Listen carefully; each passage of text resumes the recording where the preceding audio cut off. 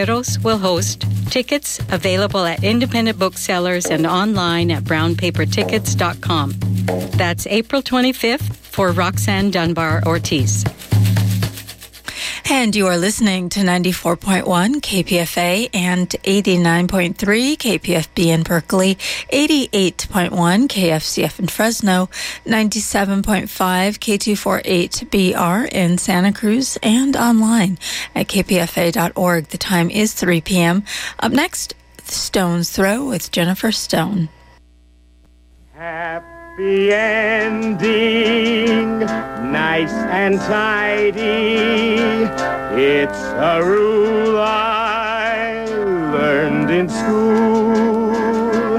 Get your money every Friday.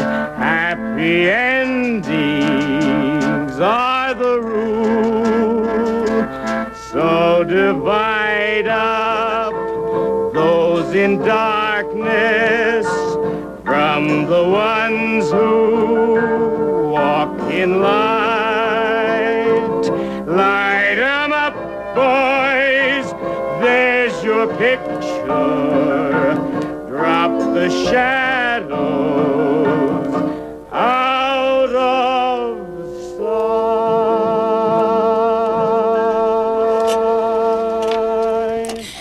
This is Jennifer Stone with Stone's Throw. Today is March the 13th, 2018. It's raining again. Yes, raineth every day. Gosh, some people don't know if it's raining until they turn on the news. I turned on the news in the wee hours of the morning. Haven't been sleeping a great deal lately. I think it must have been somewhere, I think around 2 o'clock anyway, up and down. And I heard a report. Well, it was, what is it? Not a documentary, but it was all about My Lai. You know, back in 1969, they finally got the report in, and it seems that the Americans had killed 504 people. At first they said it was just 30. Never mind. It strikes me that I'm not doing much good listening to the news and wringing my hands. I sat down and wrote a whole bunch of stuff about our responsibility, blah, blah, blah, blah, blah. Same old, same old. And I look here, and you know, I am just dead tired, dead sick and tired of all this woe. I just don't think woe is worth the time. I mean, I'm awfully old, and I don't think I have time to go around wringing my hands. So I grabbed my latest TV and movie reviews as I was leaving the house, and I have some here, yes, Here and Now. This is a whole bunch. 3 Billboards, the latest movie, several of those, yes. I'm putting these over here in case I have a chance to get to them, because I want to tell you about just one thing here. It's something that a friend handed to me coming down to the radio station. It seems that the New York Times, as of Sunday, March the 11th, has decided to pay more attention to women. Would you believe it? These are the obits, of course, the obituaries. But, you know, obituaries are very often the most permanent record of a human being's life. And apparently, even today, only 1 out of 5, you know, is about women. I just don't understand this, but they did try. They did try for a while to change it. Let's see, there's a wonderful list of people they ignored, you know, like Charlotte Bronte and so forth. But I thought I would just read you a little bit of one of them, because this is someone with whom I am not familiar. And I thought if it weren't for the New York Times, she would have gone right by. I'm sure there is a film coming out, that kind of thing. But first I'm going to read you Ida B. Wells, you know, the activist. She was born in slavery, so she's even older than my mother's generation. I'm jumping up here to Marsha P. Johnson, and they've given her a lengthy... trying to think, there was one, it's a black writer here, they mentioned it, got, 132, yes, teeny tiny bio. Anyway, the New York Times has decided to go back and dig up some of the overlooked, they call them the overlooked women, and put them in the paper. Now, Marsha P. Johnson, as I said, is a black American whose life, well, as I say, I was completely unfamiliar. She was born 1945, died 1992. Oh, gosh. Marsha P. Johnson, activist, prostitute, drag performer, and for nearly 3 decades, a fixture of street life in Greenwich Village.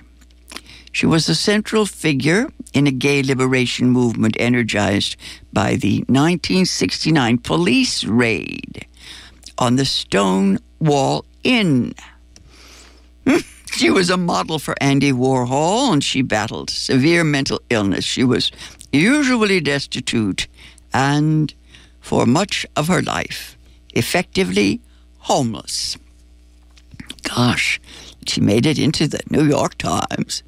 Okay, the obituary in the New York Times goes on about Marsha P. Johnson, saying that when she died at age 46, under murky circumstances in the summer of 1992, Johnson was mourned by her many friends, but her death did not attract much notice in the mainstream press. Oh, gosh. Thinking as Diane Arbus was a suicide at age 48, and she got a little, well, not much, but she got some coverage. Susan Sontag did a job on her in the New York Times once. Anyway,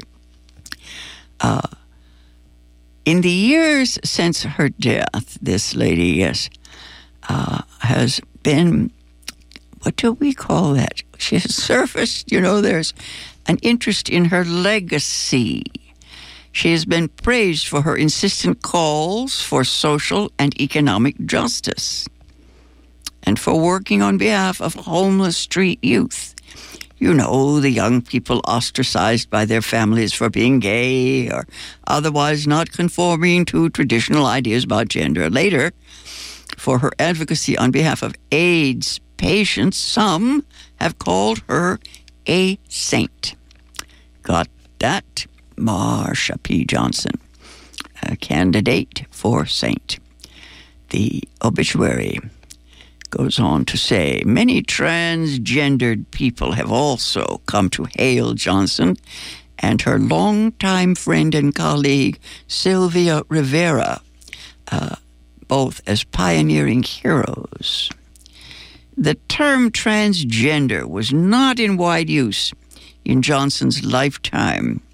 She usually used female pronouns for herself, but also referred to herself as gay, as a transvestite, or simply as a queen. Marsha P. Johnson could be perceived as the most marginalized of people, black, queer, gender nonconforming, and poor, said Susan Stryker, an associate professor of gender and women's studies at the University of Arizona. She goes on, you might expect a person in such a position to be fragile, brutalized, beaten down. Instead, Marsha had this joie de vivre, a capacity to find joy in a world of suffering. She channeled it into political action and did it with a kind of fierceness, grace, and whimsy. With a loopy, absurdist reaction to it all. I love this. I have a footnote here. One of my favorite Zen thoughts is joyful participation in the sorrows of the world. I always think that is a solution, not a permanent solution, but sometimes it works for an hour or two anyway.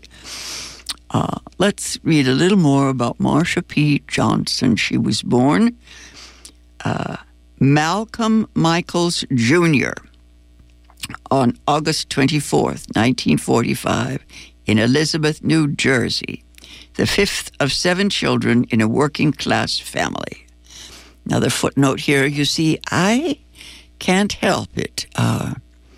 Old as I am, I immediately say to myself, oh, she was born a boy. I don't know when I'm going to get over that. I remember sending out announcements of the births of both my sons, and I sent out these little cards that said, it's a baby. I told my friends that it would not be a boy or a girl until adolescence, when it would make that choice. But that was pretty advanced for 1960 and 62. Anyway, I think I believed it in theory, but I guess someone born Malcolm Michaels in August 1945 in Elizabeth, New Jersey, well, that might have been something different. I'm thinking whether kids today will accept the fact that this woman defined herself, named herself as a female, more or less, and she used female pronouns.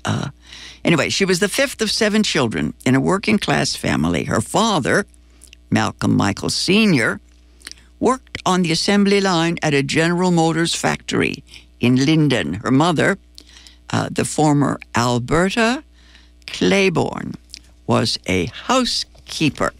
Big surprise there, yes. I don't know. I just don't know. The times, they are a-changing, folks. They are.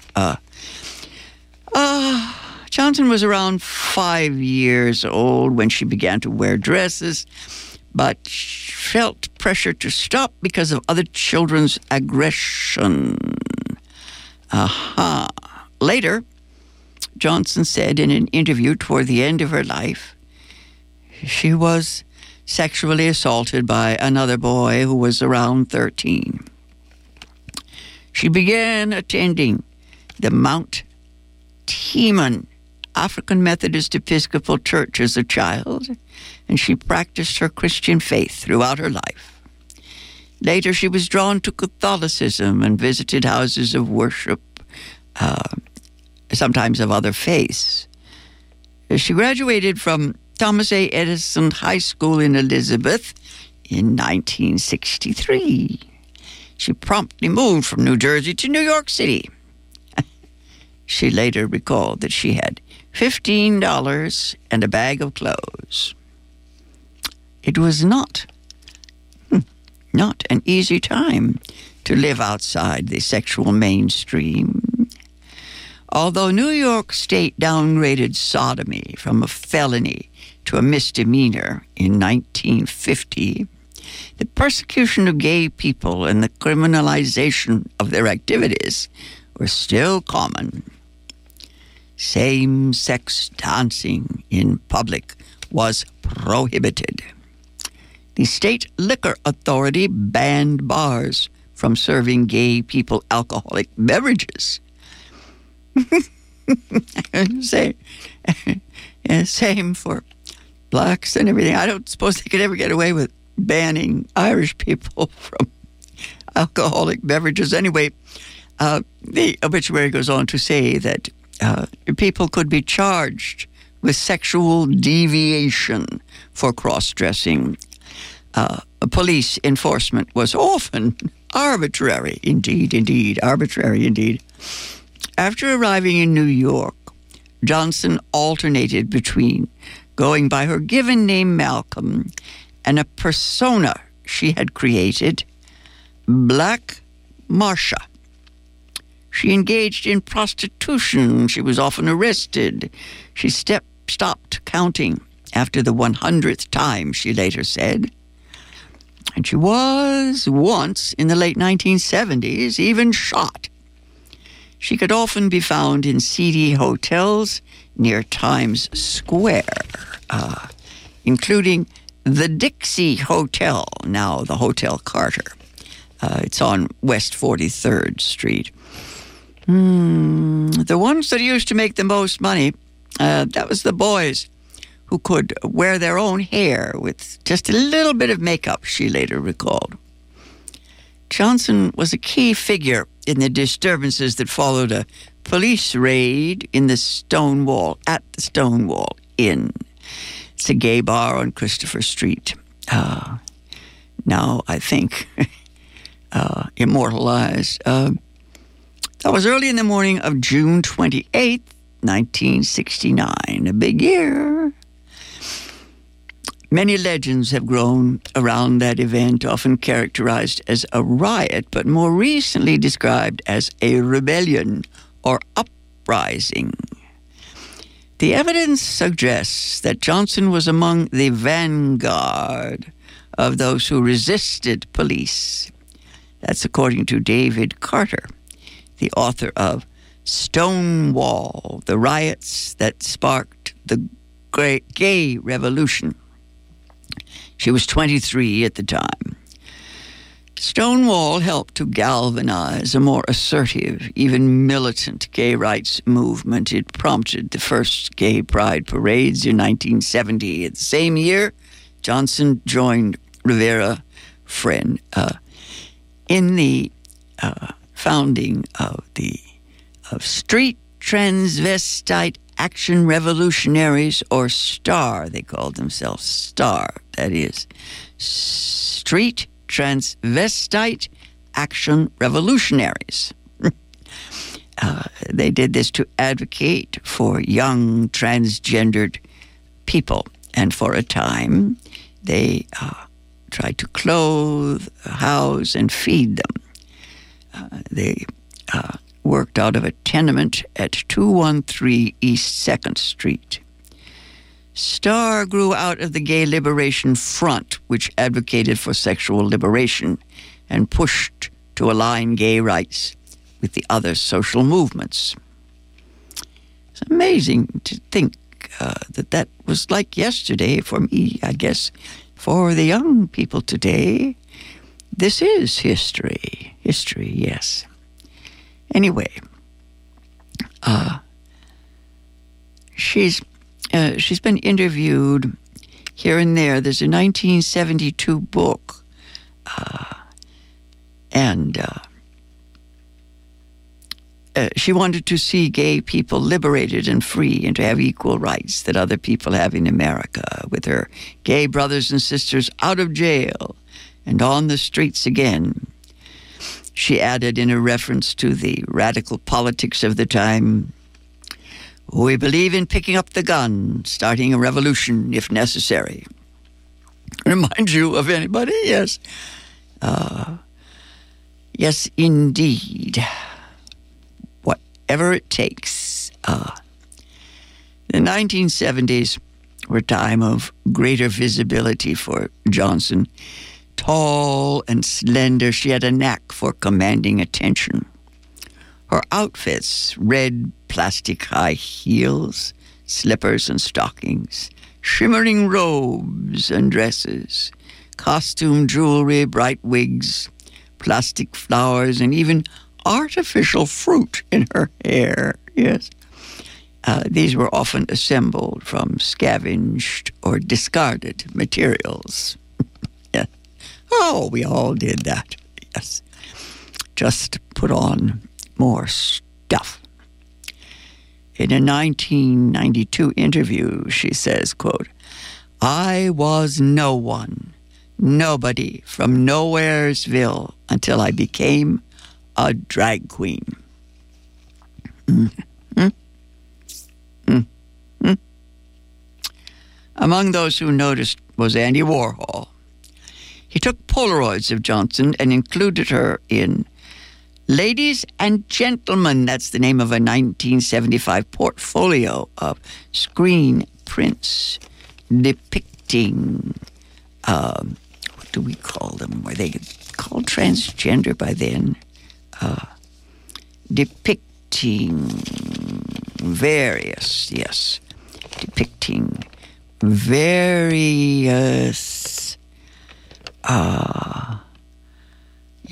various drag queens, and also transgender youth. That's what it depicted. The pictures were taken at the Gilded Grape, a nightclub. And Johnson was also part of a drag performance group called Hot Peaches. Now, they began performing in 1972, and she told anyone who asked, including once a judge, that her middle initial stood for Pay It No Mind. Yes, that's Marsha P. Johnson, and the middle initial stands for Pay It No Mind. Oh, yeah, life was never easy for Johnson. She had the first in what she said was a series of breakdowns in 1970 and was in and out of psychiatric institutions after that. Quotation here in parenthesis. She often said, I may be crazy, but that don't make me wrong. She was generally known for her warmth and charisma, but she also could get into physical scraps and be frightening to others. It certainly doesn't say she was ever dangerous to others.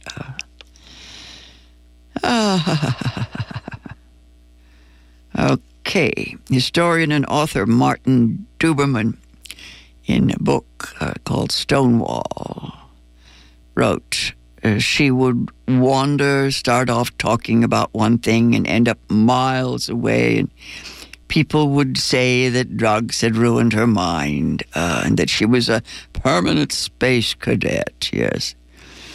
Oh, let's see, Martin Duberman added in his book, Stonewall, he added that Johnson's mind had concentrated wonderfully when she was organizing STAR. Guess what? Yes, indeed. Footnote here. When people are given a task, a real task, something that matters somehow or another, their minds concentrate and they focus, right, folks? In 1980, that was a pivotal year for Johnson. In 1980, she was invited to ride in the lead car of New York's annual Gay Day Parade. That would have been the 10th anniversary, She began living at the home of a close friend, the gay activist Randy Wicker, in Hoboken, New Jersey. She cared for Wicker's lover, David Combs, before he died of AIDS in 1990. Grieving for friends, she could sometimes be found prostrate before a statue of the Virgin Mary at the Catholic community of Saints Peter and Paul in Hoboken. She was also an AIDS activist, attending protests by and meetings of ACT UP, the AIDS advocacy organization. In a June 26, 1992 interview, Johnson said she had been HIV positive for 2 years.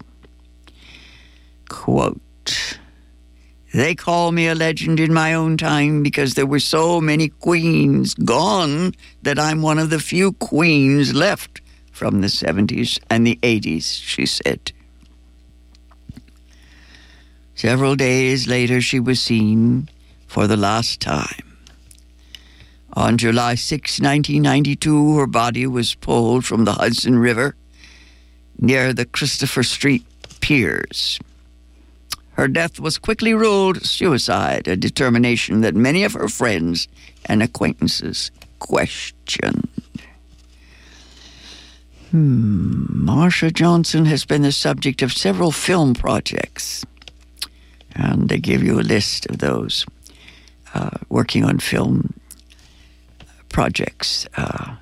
Michael Cassino's documentary in 2012, and David France in 2017. I mentioned now in France's film, that's David France. His film is titled The Death and Life of Marsha P. Johnson. The filmmakers focused in part on the efforts of Victoria Cruz, a transgender activist and a volunteer with the New York City Anti-Violence Project, to investigate the case. In 2002, the year that Rivera died of liver cancer, the authorities took a fresh look at Johnson's death. They changed the official cause to, this is in quotation marks, undetermined. The case remains open. Johnson's ability to mix flamboyant joy with determined activism is the central part of her legacy. As long as gay people don't have their rights all across America, she once said, there's no reason for celebration. It's a terrific picture of her here. I wish it were bigger. Let's put it up on the wall. She looks like that goddess in Haiti. I've forgotten her name now.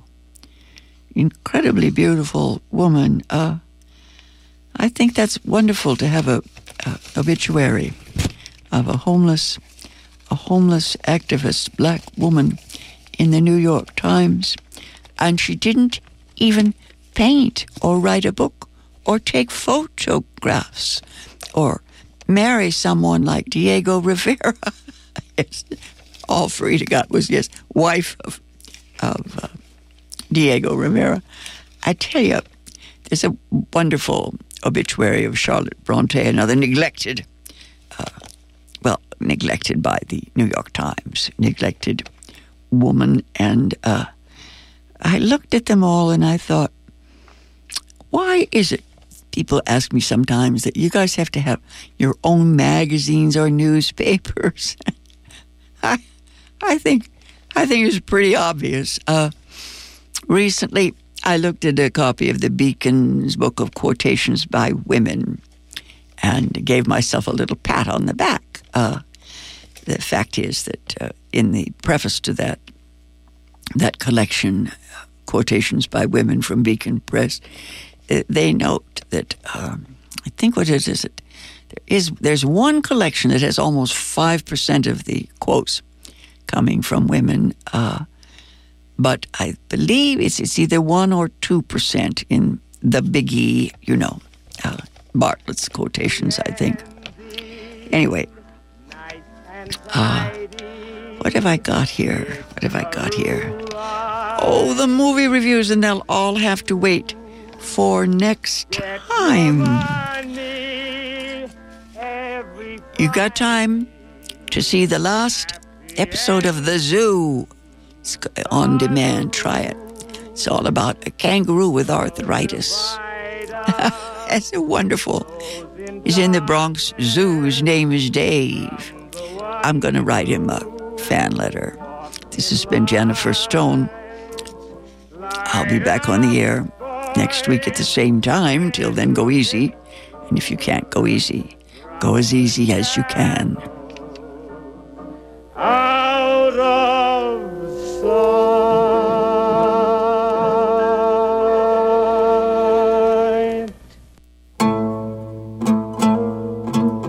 The boycott, divestment, and sanctions movement involving Israel continues to expand across U.S. campuses and throughout the world. Discussing Sunayana Myra's new book, Boycott, the Academy and Justice for Palestine, Angela Davis tells us that Palestinian solidarity belongs at the center of all our justice concerns. She insists boycott exemplifies the challenge of this moment. She urges us to fearlessly rise up to it. Sunayana Myra, a professor of Asian American Studies at UC Davis, will speak at a KPFA benefit on Tuesday evening, March 20th at 7:30 at the Hillside Club, 2286 Cedar